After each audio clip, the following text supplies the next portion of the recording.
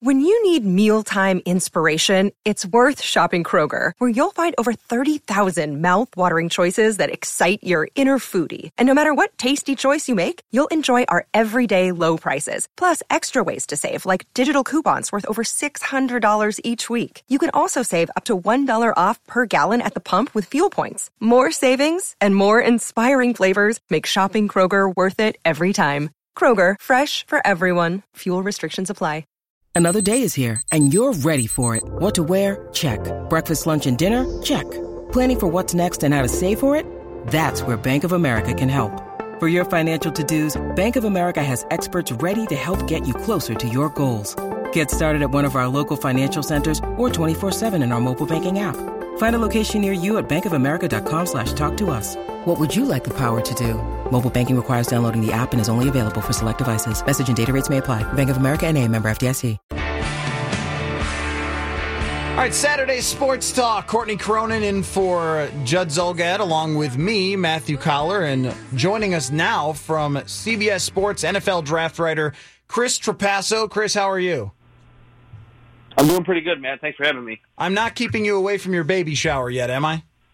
No, my wife is at the baby shower, so I'm at home with our 8-month-old, and there's, sleep schedules and feeding times, but she's still sleeping. So okay. Good. All right. Okay, good. So if you talk quietly, then we'll understand.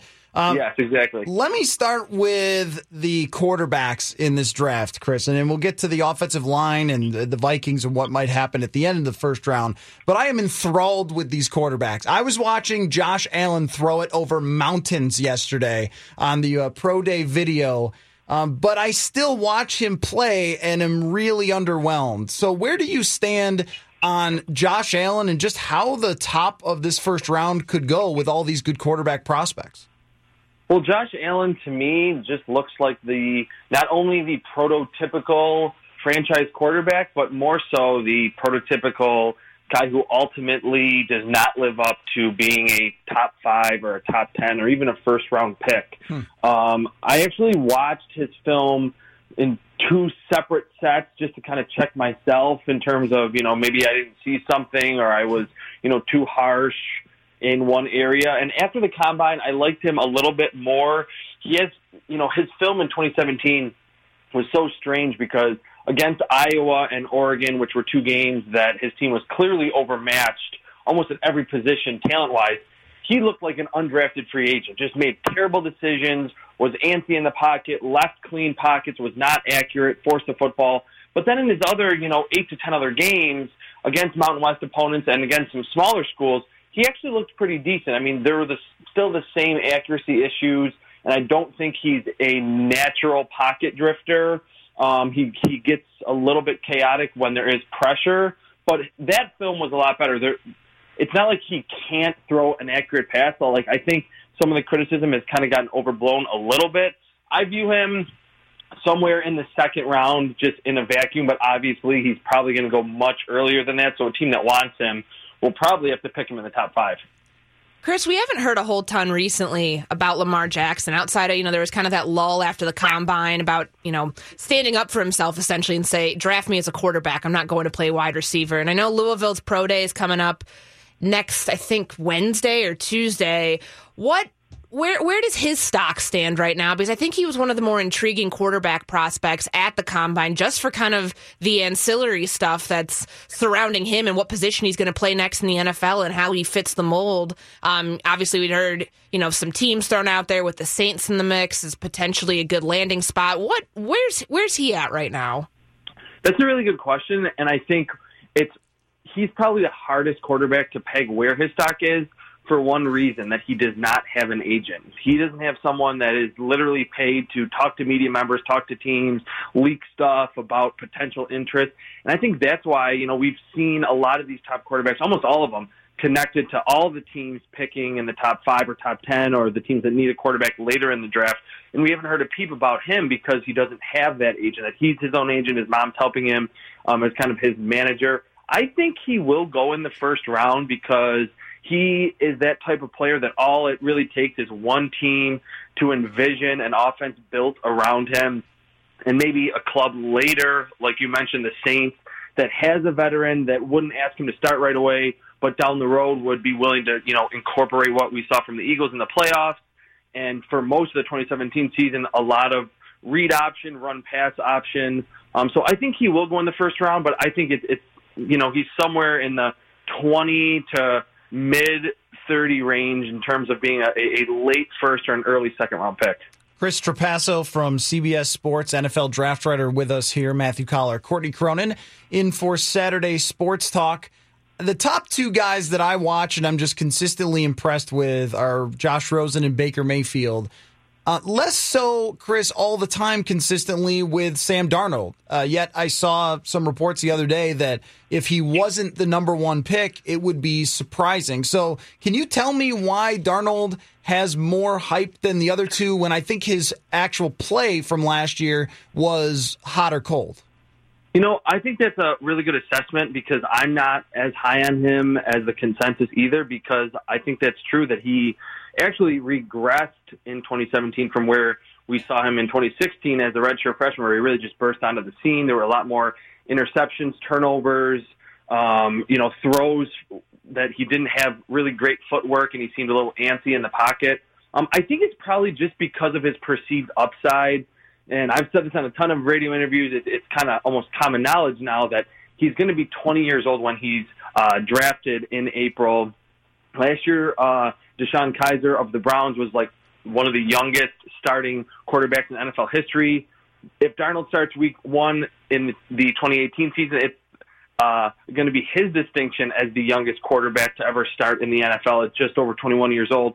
So I think those high highs are what are really appealing to a team like the Browns, that they hope that, hey, if he sits behind someone like Tyrod Taylor for a season or a veteran, maybe Eli Manning if he goes to the Giants, that down the road he can be that franchise guy. I think he's kind of similar to Jameis Winston or maybe Phillip Rivers, and Phillip Rivers sat for his entire rookie season. So I think that's kind of the reason why, because there are some great anticipation throws down the field where he reads coverages very well. He just seems to be ahead of most quarterbacks at his age and at his lack of experience.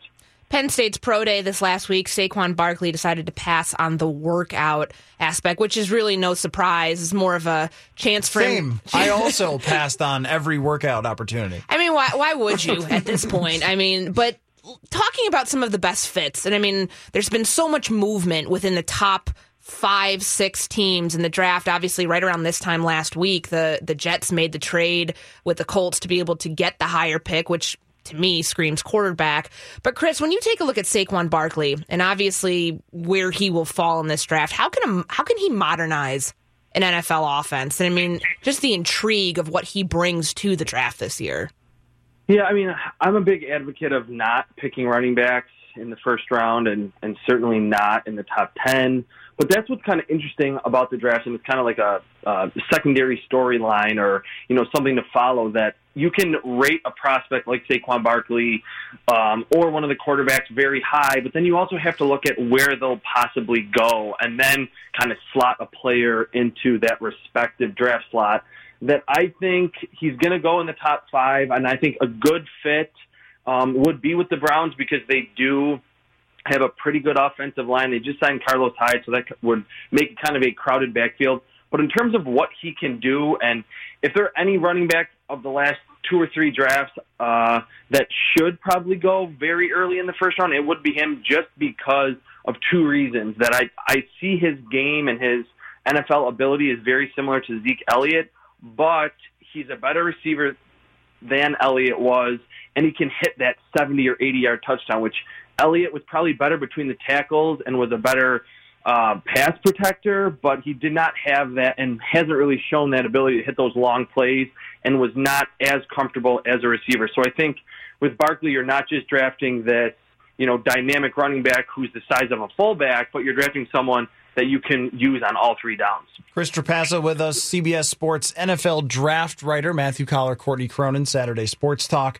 Well, how about the Vikings? They're drafting at number 30, and I think that there's 2 different ways that they could go, Chris. They could either fill their immediate need at number 30 and draft a guard in a very good guard class, or they could go luxury pick there and wait and see if one of those really good guards drops, because it seems like that happens a lot where everybody gets real excited about all the quarterbacks, all the edge rushers, all the corners, and then you could find guards a little later on or interior linemen, just like they did Pat Elflein. Where do you see that playing out? And specifically with the offensive line class, how strong is it if the Vikings do want to make that pick at number 30? Well, I think if they can get Pat Elflein's former teammate Billy Price from Ohio State in the second round after his pectoral injury at the Combine, then that's probably what they should do, and they should just go best player available in the first round. But I think, in the later stages of the second round, that would be I would be a little bit surprised if Price is still there then, because his film is very good, super experienced. You can plug and play him at center or guard. But I think that this interior offensive line class is very good in terms of its top-level talent and its depth. But for a team like the Vikings, I just think when you're picking anywhere from, say, 24 to 32, you're in that Super Bowl window. And they obviously signed Kirk Cousins, so they feel like it's time to not only just get to a Super Bowl, but win a Super Bowl. I would be totally fine with them picking someone like Will Hernandez from UTEP, who's the widest, most powerful, and to me, pretty mobile offensive guard in this class. Even Isaiah Wynn, who played left tackle at Georgia, can certainly play inside, is strong enough, has enough anchoring ability. So really, if they think and have talked to enough teams and believe enough teams that they can get Billy Price to pair with his former teammate in the second round, they should go that route. But if not, if either Wynn or Hernandez are there when they go on the clock in the first round, I think that would be a smart, not very sexy, but a smart, shrewd pick in the first round. Chris, the one thing that I've thought maybe they might do is draft their future tight end. Is there a tight end that belongs in the first round in this draft? If there's any tight end that does belong, it's probably Dallas Goedert from South Dakota State. There obviously will be some transition for him just because he's coming from that, lesser competition. But he's a great receiver, big, uses his long arms and his big hands very well. He will be a matchup nightmare in the red zone right away, and was used closer to the line of scrimmage as a blocker. He's not Rob Gronkowski as a blocker, but can get it done on occasion in that area. But again, for a team like the Vikings, if they think that they're one or two pieces away from getting to the Super Bowl, picking someone like Mike Gesicki out of Penn State, who had, a tremendous combine and is a awesome leaper. And, when you watch his film, you see him make tons of catches outside his frame. He's almost like a big wide receiver. If they wanted to go that route, I think some people would label that a reach. But when you're in a situation like the Vikings are, I would be totally fine with that, just to give Kirk Cousins another weapon out wide. Chris, great stuff. Thanks for dropping by this morning. Thanks for having me.